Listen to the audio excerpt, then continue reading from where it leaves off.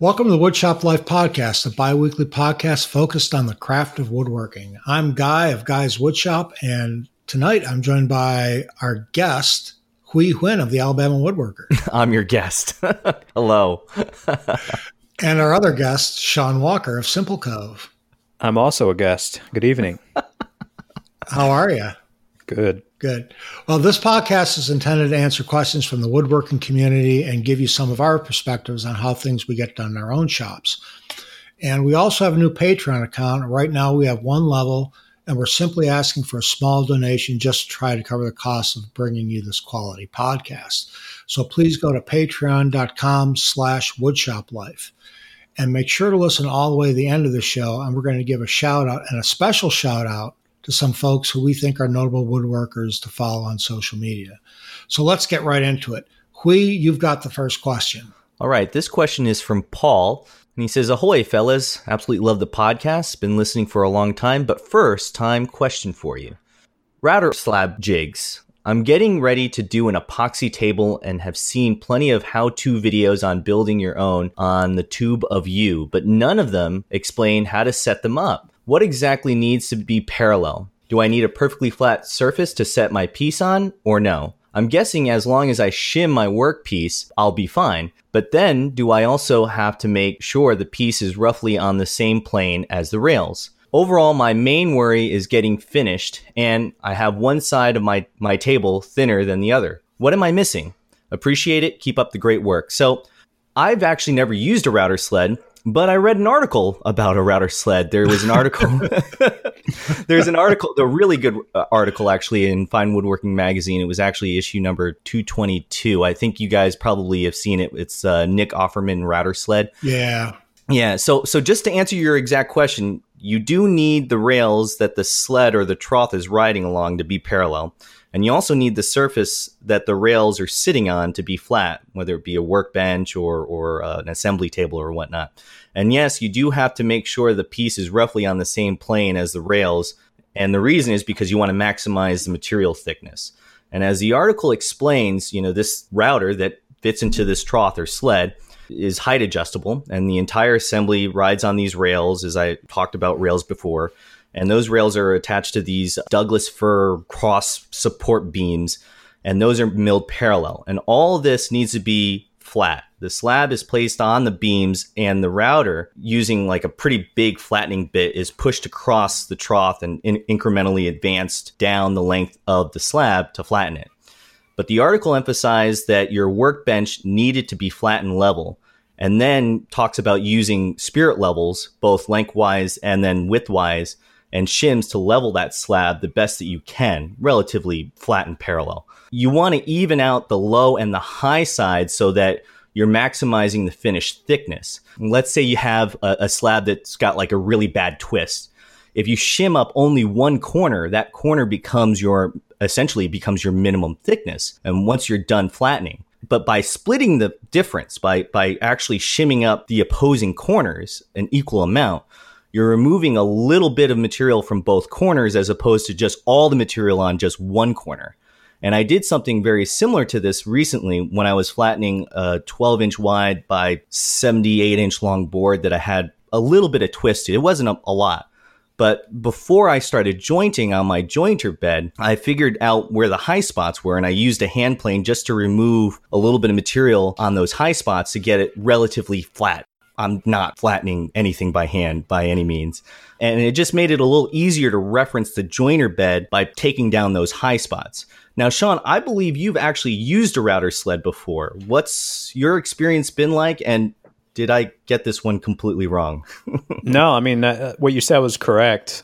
So I started the whole process by leveling and flattening my workbench top, so I use the same parallel rails. They're just a couple of pieces of plywood that are probably 4 or 5 inches wide.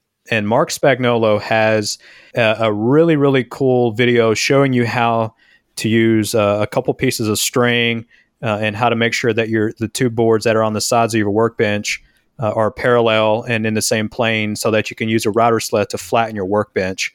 And this is important because if you don't have a known flat surface, you can use these two boards to create a flat surface that you can then use as a reference for flattening your slab. So that's the process that I went about. I started by flattening my workbench using the method that Mark shows in his video. And then now I use it as a flat surface to put my slabs on. I'd make it sound like I do this all the time. I've only done 2 or 3 slabs, but like we said, I will put it on there, and I try not to deal with slabs that have a whole lot of twist. You're going to have some, but try to get slabs as flat as possible. That way you don't have to remove as much material because it's messy, and it takes quite a bit of time because you're not able to remove that much waste. So I just shim them up like we said, shim up both sides until I've got it flat. It's not rocking. And then I just use the router sled, go back and forth, remove a little bit of waste, flip it over, do the same thing, and you should have a flat surface. Yeah, it sounds like to me he didn't actually have either a perfectly flat or perfectly parallel surface, and that's maybe why he's getting one side really, really thin and the other side kind of thick. Would that be your guess, Guy? Well, I really don't have much to add. Everything that I was going to say, you guys have already said. Oh, great. Now we stole it from you. No, not at all. The video that Sean is referring to, that Mark Spagnuolo, the Wood Whisperer, did, is a really good way to set up the actual jig itself. Mm-hmm. It's still not going to get once you get one side flat and you flip it over, for a slab, that's a completely different animal. So your top has to be flat, and those rails have to be parallel to whatever the reference surface is. Right. You got to take that with a grain of salt. That's about all I can say. Yeah. You guys have covered everything pretty well. It's just important to make sure that you have the rails are coplanar, and your sled is going to ride on that. And it's just a matter of getting the wood up to that level. Actually, it's thinnest point. Right. That makes sense. Mm-hmm. So the video that Mark shows how to flatten his workbench. Now you have a flat workbench. You'll use that as a flat reference point to lay your router slab rails on top of your bench. And now your rails are referencing your bench, and then your slab will be on top of the bench as well. And that's how you'll flatten your slabs. There you go. It's a lot of work. Very messy. Yeah, I've never done it, and I don't really see me ever doing it in the future, but, never say never. For sure. Well, I think, Sean, you've got the next question. All right, cool. My first question is from Justin. He says, "Hi, guys. My question is about joiner fences. I picked up an old 6-inch Delta Shopmaster a few years ago that was in great condition, except that the fence on the outfeed side is welded to the table. I've never had the need to change the fence's angle. It's welded and calibrated at 90 degrees, but I could see adjusting its depth to reduce wear on my straight blades. Do you guys find yourself moving the fence often or at all? And if so, why?" Like you, Justin, I don't change the angle of the fence. I only use it for joining at 90 degrees, but I will, however, move the fence in and try to reduce the wear on the blades, like you mentioned above. This is especially important for all three of us, me, Hui, and Guy, because we have 12-inch joiners. So the front 4 or 5 inches may not get much wear. So I will slide the fence over it and join, especially if I have 10 or 15 or 20 boards. I've got, several boards that I need to run through. I'll take the 30 seconds to move it forward and try to wear out some of the front end of that cutter head. Can you guys think of why it would have been welded to the outfeed table? That has to be done after the thing was manufactured. I've never heard of a manufacturer welding a fence to the joiner bed. That's kind of weird. I've worked with some of these, the Shopmaster jointer, and my guess would be that fence probably had a lot of flex to it, and that's maybe why it got welded in position to keep it at a perfect 90. I mean, that would be the only guess. I understand why somebody would do it, but I don't think I'm just saying I don't think it came like that from the manufacturer. Oh, I don't think so either. Yeah, Definitely and as far as like moving the fence in and out, I've never done that. If my blades, when I was using straight blades, if they got dull, I just sharpened them. And with the last 2 joiners I've had have helical heads on it, I care even less about moving the fence. Yeah, I used to do that, and in practice it makes sense. I understand, but I haven't really cared that much about it. I care. Hey, I mean, in practice, it makes sense. Even where I just haven't done it. Yeah, but I guess getting back to the question, it's like if the fence can't be moved and it's at a perfect 90 degree, actually that's not a bad thing. No. But it really just limits you to what you can use the joiner for. So, you do bevels, chamfers. Right. Some have where you can do rabbets on them. Mm-hmm. You're not going to be able to do any of that. But I never find myself doing that anyways. So there's a couple times where I've moved it to 45. In 30 plus years, I can only think of one or two times where I've ever done that. It's always stayed at 90 degrees. And like I said, I never move the fence in because I'm joining and I want to use the front of the blade. I think the real reason for that is that, you have less blade exposed too. It's a safety thing. True. Other than that, I think you're fine with what you've got unless, you want to move it to a bigger joiner. Yeah. Having it stuck at 90 is, like I was saying, it could be a whole lot worse. Yeah, it could be stuck at 91. That would suck. Yeah, that would suck. All right, Guy, what do you have for us for your first question? I've got a question from Hunter, and this is a 1, 2, 3, 4, 5 paragraphs. So I am going to paraphrase a little bit. He starts off with, I would like to have a better understanding of what is safe and what isn't when cross-cutting on the table saw. And this is a good question because I've heard it a lot of times. He's seen lots of videos and read lots of articles that mention how dangerous cross-cutting on the table saw can be when the aspect ratio of the work is such that the distance between the blade and the fence exceeds the length of the edge that is against the fence. This makes perfect sense to me as you want to avoid the possibility of the work twisting between the blade and fence and kicking back. So basically, the board is, let's say, 12 by 3 feet. And you're pushing the board parallel, the 3 feet perpendicular to the blade, and you've only got 12 inches from the fence. And let's say you're cutting 12 inches off of that. It can be unwieldy because it's too long. However, there's countless videos of supposedly knowledgeable woodworkers breaking down sheet goods and violating this rule. Do these rules not apply when breaking down sheet goods for some reason? Only to YouTubers. I added that. I recently found myself in a situation where he had to do this, and he wanted, was making cabinet sides, and he had a sheet that was 40 inches long and 23 and a half inches wide, and he wanted to cross-cut it. And he was afraid that, it's going to twist or whatever. And he's just looking for an answer. He says he doesn't want to call out anyone for demonstrating unsafe practices. That is true to a point. Let's say I've got I said, I've got this 12 by 3 piece of wood. Let's say I've got a 12 inch by 3 inch piece of wood. I would not put that 12, and I want to cut 3 inches off. There's no way I would take that piece and put it against the fence and try to rip 3 inches off its length. That would be very dangerous, mainly because that 3 inches doesn't really have enough to register up against your fence. Cutting sheet goods, if you've got, let's say a 12 inch by 3 foot piece and you've got a full 12 inches up against that fence, I would have no problem ripping, 6, 7 inch or cross-cutting 6, 7 inches off the end of it because I'm confident with my table saw skills.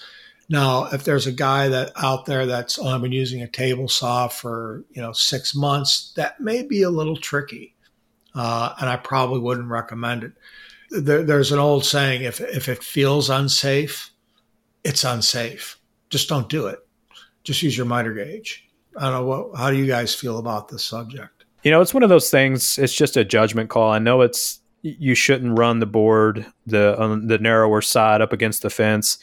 But if it's a sheet good and a good majority is to the right of the blade and it feels like it's okay, I'll do it. I'm guilty of breaking that rule.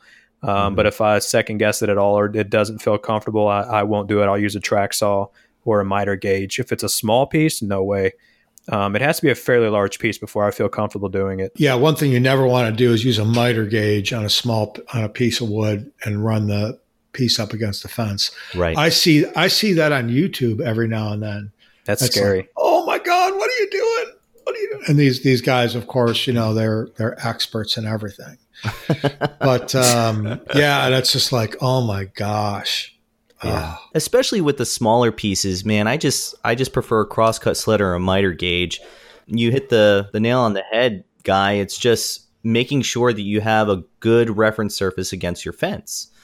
And also knowing how much material you're cutting off. I mean, if you're got this really, really long piece and 12 inches that's referencing the fence, that might be a little bit too much. That might be a little bit too long of a piece to be running up against cross-cutting up against your fence. But it's a judgment call, because I've definitely done that before, where I've had a 20-inch wide piece that's maybe 35 inches long, and I know that I will maintain contact with the fence and I'll run it through. But, is it right? Well, the only time I break that rule is with sheet goods. When I'm using hardwood, if I'm cross-cutting, I'm either using a sled or a miter gauge, or I'm using my miter saw. Right. But cross-cutting hardwood, never. Sheet goods, yeah, I can do that on sheet goods. Yeah. And I don't know. I think it's just a mental thing. I don't know why it's okay with sheet goods and not okay with hardwood. For me, they're normally because they're larger pieces. Yeah. Yep. So I've got a piece that's, like I have like 12 to 18 inches of reference against the fence. I don't care how long it is. I've got enough there where I can keep it square against the fence. Right. Or pressed against the fence. I don't worry about it. The first thing you really need to do is understand kickback, what it is, and how it really happens. Mm-hmm. There's a couple good videos out there. Probably the best one I've seen is a video from what's that guy? He's like the new age woodworker, the new woodworker, or something like that. He doesn't do videos anymore, but it's an older video. And he actually does a slow-mo of a board being kicked back. And it's scary as hell because his hand gets within a couple 30 seconds of the blade. It's New Woodworker is the website, and it's kickback on camera. There's 2.6 million views. I'll put a link to it in the description, or the show notes rather, not a video description. This is not YouTube. Yeah. It is the New Woodworker? Okay. Yep. Yeah, and it's brutal to watch, man. He shows how his hand can get dragged into the blade. But you really need to understand what kickback is and why it happens. Stumpy Nubs, also, or James Hamilton, Stumpy Nubs on YouTube, also did a video on kickback and how and why it happens. So if you understand the concept of the back of the blade binding against a piece of wood and spitting the piece up, once you wrap your head around that, it really gives you a better understanding of what to do and not to do on your table saw. All right. Who's got the next question? I believe it's me. And my question is from Brent. You can't do another question. We did a question for Brent last week. It's a good question. It's a good conversation question. All right. I think you're showing. Is he paying you? No. All right. So this question is from Brent. He's a pretty consistent questioner on our podcast. So he's going to keep it. He's going to keep this one simple. He says, "What is your favorite style of furniture to build?" Second part, what is your favorite period of furniture if it differs from what you enjoy building? So my favorite style is arts and crafts furniture. I really enjoy the arts and crafts style. I like a lot of the exposed joinery. I like the simple designs. That's pretty much it. I like arts and crafts style furniture, and probably my favorite period of furniture is probably from like 1875 to 1925. And the reason is because that's when the Green brothers, Green and Green furniture was pretty prevalent. That's when they were pretty prolific. And I also really like Green and Green furniture a lot because it kind of mixes and melds arts and crafts furniture with an Asian flair, I think is what Daryl Peart describes it as. And so that period is when they were pretty prolific. So I like that period. How about you, Guy? What's your favorite style? What's your favorite period? I really don't have, I would say, a favorite style or a favorite period. I like building and have built a lot of shaker furniture. Shaker furniture is very easy to build. It's also very easy to build wrong. So you have to, I mean, it looks simple, but the proportions and everything have to be right on it. Christian Bexford is probably one of the most prolific guys still doing that type of furniture. Yeah. And if you look at his website, you'll see what I mean. I've seen a lot of shaker furniture, style furniture built very badly, where the dimensions are really off, and you can just tell just by looking at it. So, favorite period, I really don't have a favorite period. I really don't have a favorite anything.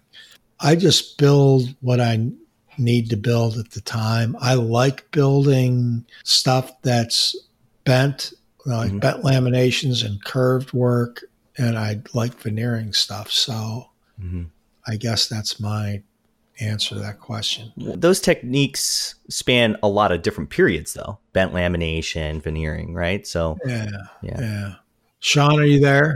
Yeah, I'm here. Okay. I think that I'm pretty much in the same boat as Guy. I don't have a favorite style. I like all styles, honestly, and I don't have a favorite period. It's just every piece that I build, if you look at the last 10 pieces of furniture that I've built, they're all different styles. They're all different periods. There's nothing similar about any of those designs. And it's the same thing with this bookcase that I'm building now. It's not like my coffee table that I built before, and it's not like the end tables that I built before that. It's just nothing is the same, and I change it up every piece. I set my mind on a piece that I want to build, and then I set out to find a few different inspirations and styles that I like, and come up with a design that looks good and sketch up and build it. I don't tend to stick to one style or one period or anything like that. I just build and design until it looks complete, then go out to the shop and make it. Yeah, I do like Federal furniture quite a bit. I like the inlay and the stuff like that. And I do a lot of that type of work too. But I mean, you're exactly right, Sean. It's just, I need to build something. I'm going to design it and I'll put my own touch on it and, go from there. Yeah, there's so many aspects, so many little design elements of every period or every furniture style that I like that I don't want to just stick to one. I like the curved legs of this. I like the tabletop of this. There's just too many different things that I like from each style to just stick to one. I mean, put it together, proportions, make sure they're right, and go with it. That's an important thing, especially for building period style reproductions. I've seen a lot of stuff where people it looks good on the surface, but then you start looking at the design aspects of it and the dimensions are all off. The legs look wonky and it looks good, but it just isn't quite right. Yeah. If that makes sense. So that's why I tend to stick to stuff that nobody can look at and say, well, you made those legs too thick. Well, hey, it's not trying to be anything. Yeah. You know what I mean? Right. Yeah. So. Well, cool. That was a good explanation. Who's got the next question? Is it to Sean now? It is back to me. It's not another question. It's not another question from Brent Jarvis, is it? No, but it is a question from, I believe his name is Bojan, Bojan. That's how I apologize if I'm messing that up. But this is a router operation question. He's making a new jig for a project that required that he cut a long slot all the way through a piece so that a bolt could slide along the piece. The piece is 16 inches long, 2 inches wide, and is 5/4 thick, or 1.25 inches. I was cutting a 1/4-inch slot that ran in the middle of the piece for about 15 inches that would allow the bolt to pass through. He was using a 1/4-inch straight cutting bit and a router and making the cut in multiple passes. He had the cutting speed set to relatively high, somewhere around 20 to 24,000 RPMs, and was plunging at about 1/8 of an inch per pass. He was using a cheap bit, so he was running as shallower passes that he would necessary, knowing that the performance of the bit is probably going to be lacking. Despite his best efforts, the bit snapped off. Luckily, it stayed in the groove. He was cutting and did not become a projectile, and there was no damage to the tool or the piece. So his question is, how deep would you plunge a bit that size and expect it to cut without any safety or performance concerns? His piece was laminated Baltic birch ply if the material makes a difference. The bit was a 1/4 inch with a 1/4 inch shank, straight cutting bit. Okay, so we've talked about this several times, using cheap bits on the podcast before, and why you may want to stay away from them. And they're not sharp; they don't have as much carbide, and there's several other reasons. And to clarify, he never said it was a cheap bit. Yeah, he did. He said, where did it say that? Okay, I'm sorry. I stand corrected. Never mind. Edit that out, Lee. I'm keeping it in. All right. Well, okay, we talked about using cheap bits on the podcast before and why you may want to stay away from them. They're not sharp. They don't have as much carbide, and there's several other reasons. And to clarify, when he says straight bit, I'm thinking about the bits that have the two cutters that extend past the end of the bit, and they have a flat spot in between the two cutters at the top. Do you guys know what I'm talking about? Yep. Okay, because there's also straight bits that are a little bit different from this. Anyways, I think Bojan just had the perfect combination for a broken bit. First reason is he's using a straight bit for plunge work. The cutters don't overlap, so if you're plunging down, you're going to have a little island of wood that the cutters aren't able to remove. So this means you're going to cause heat, which combined with cheap bits means that you're going to have some trouble, or in this case, a broken bit. This is especially true if you're cutting into plywood, which isn't the easiest stuff to cut. What you really want to use is a good quality spiral bit for plunge work. And spiral bits are typically solid carbide, so that means they're sharp. And the spiral bit is going to cut all the way across the tip, so that means complete waste removal, unlike your typical straight bit. As far as the depth of cut, I've heard the rule of thumb is half the diameter of the bit. So for a 1/4 inch bit, you want to plunge about 1/8 of an inch at a time. But you can always check the manufacturer's website on their recommendations as far as the depth of cut is concerned. But half of the diameter is about what I stick to. Do you guys have any opinions on what Bojan was experiencing? Cheap bit is the one thing. I always use the rule of thumb that you never want to go deeper than the bit is wide. So if it's a 1/4 inch bit, I would go a 1/4 inch deep, not 1/8 of an inch. Well, I'm just talking about like manufacturers recommend. Yeah. I'm just being politically correct and saying what the manufacturers recommend. I dig that. I'm just saying what my own personal rules are. Yeah. Which is, I never got cut deeper than the bit is wide. And that's just has always stuck in my mind. Anyways, I think there was a lot going on there. Baltic birch, since it's plywood, you're cross-cutting and ripping. So you're going against the grain and with the grain, depending on how many plies are in there. That can actually take quite a toll on your bit. So the speed wasn't an issue. I think the type of material and his feed rate, and also the bit, since it's a cheap bit, it's heating up. And if it was a straight bit with cheap carbide, he probably burned the carbide, which means it turned into crap. And that's a recipe for disaster. I'm not a huge, and I know this is going to go against the grain, but I am not a huge fan of spiral bits. I much prefer straight bits. Even with plunge work? Yeah. Wow. The only time I really use spiral bits is if I want to control the chip ejection. In other words, I want to use a downcut spiral bit because I'm routing into veneer. And I want to make sure that the bit is cutting down, not across and not up, which can chip out veneer. Yeah. Those are really, or if I'm using the CNC, I use spiral bits. But other than that, I'm using straight bits most of the time, even for plunge work. There's a lot of straight bits out there that actually are designed for plunge work. Most of the white side bits, actually, if you look at the top, it's got a cutter on the top of it. Yeah. They go all the way across. Those are different from what I picture him using. Yeah. So, I mean, that's probably, like the cheap Amazon bits or whatever. But I don't know. What do you think, Hui?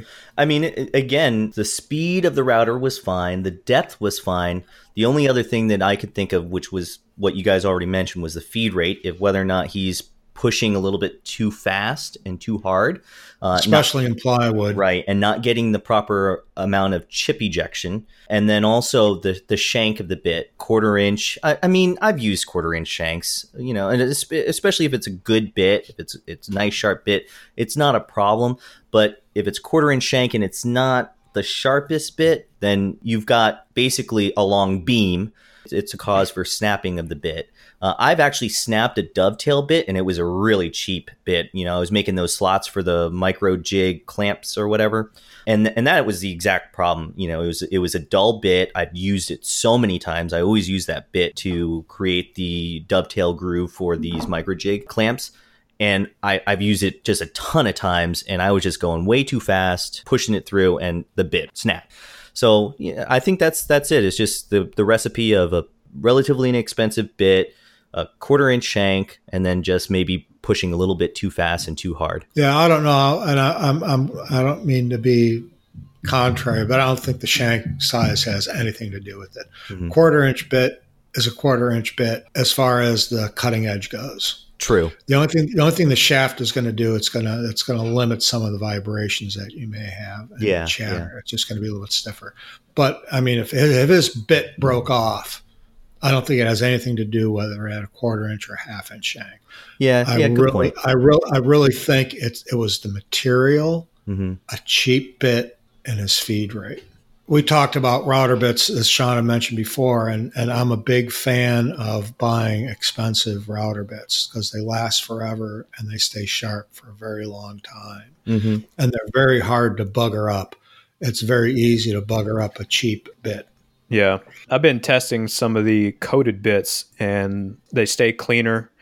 I've not had a whole lot of experience with them, but they're supposed to last longer. Bits and Bits. Yeah. Those Astra coated ones. I'm gonna have to get a couple of those bits and try them out. They do a great job. Their compression bits are awesome too. But yeah, I agree. It's better luck next time. Maybe try a different bit. I'm a fan of spiral bits instead of straight. I know, like Guy was saying though, there are different types of straight bits. There are the ones that have the cutter all the way across the top, and then there are the ones that I'm thinking that maybe he used that just have the two wings that have the void in the center. Cool. I think that's my last question. What do you got for us, Guy, on yours? This question is from Travis. He's asking, I just picked up an Incra LS positioner fence at a yard sale for $20. You lucky little bugger, you. So my question is, when do you choose to use the Incra versus your dovetail jig? I don't currently have a dovetail jig. Are there some situations where a dovetail jig would be better? The answer to this is pretty simple. I use the Incra to do dovetails in material 1/2 inch or less. And the reason for that is the Incra jig will not do material more than 1/2 inch thick. So if you've got 3/4 inch material, you're going to be using a regular dovetail jig.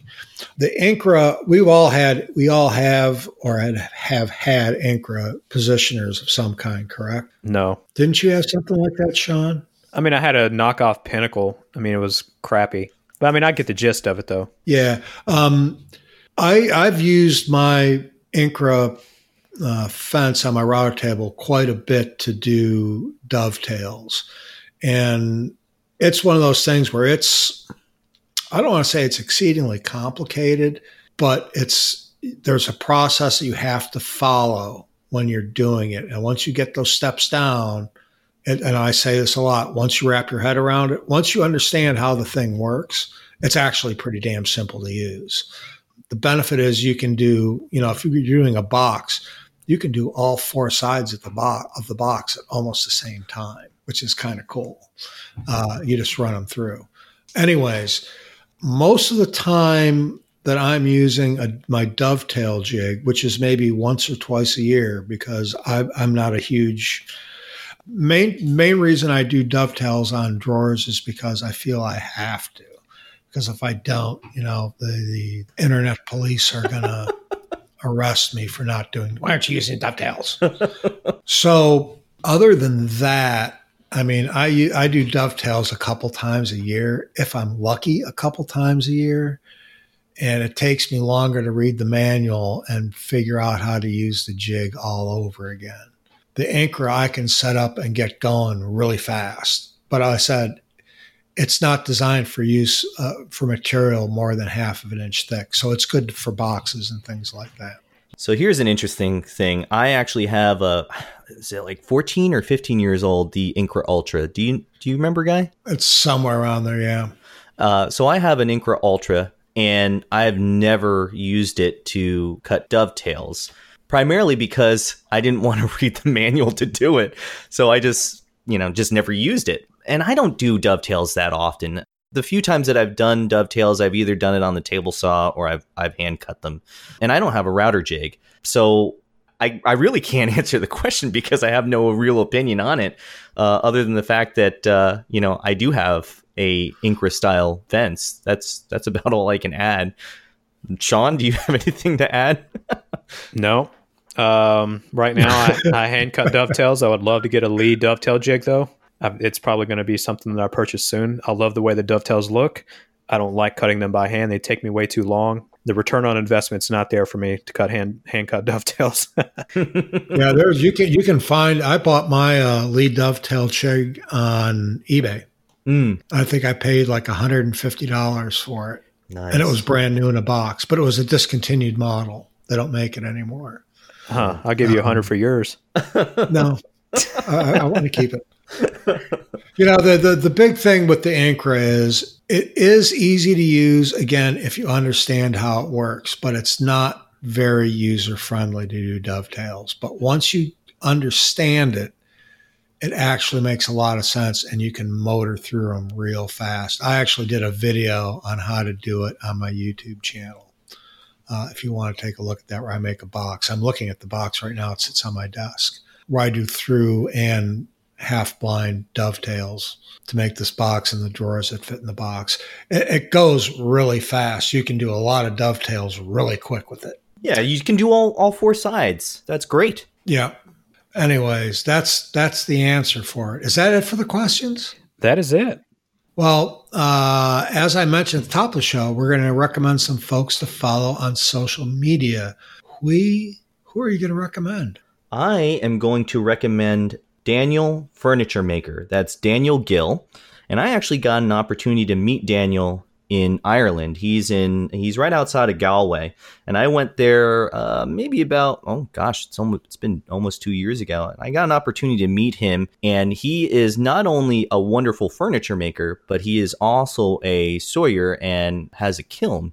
And he sells a lot of custom slabs and very rare woods.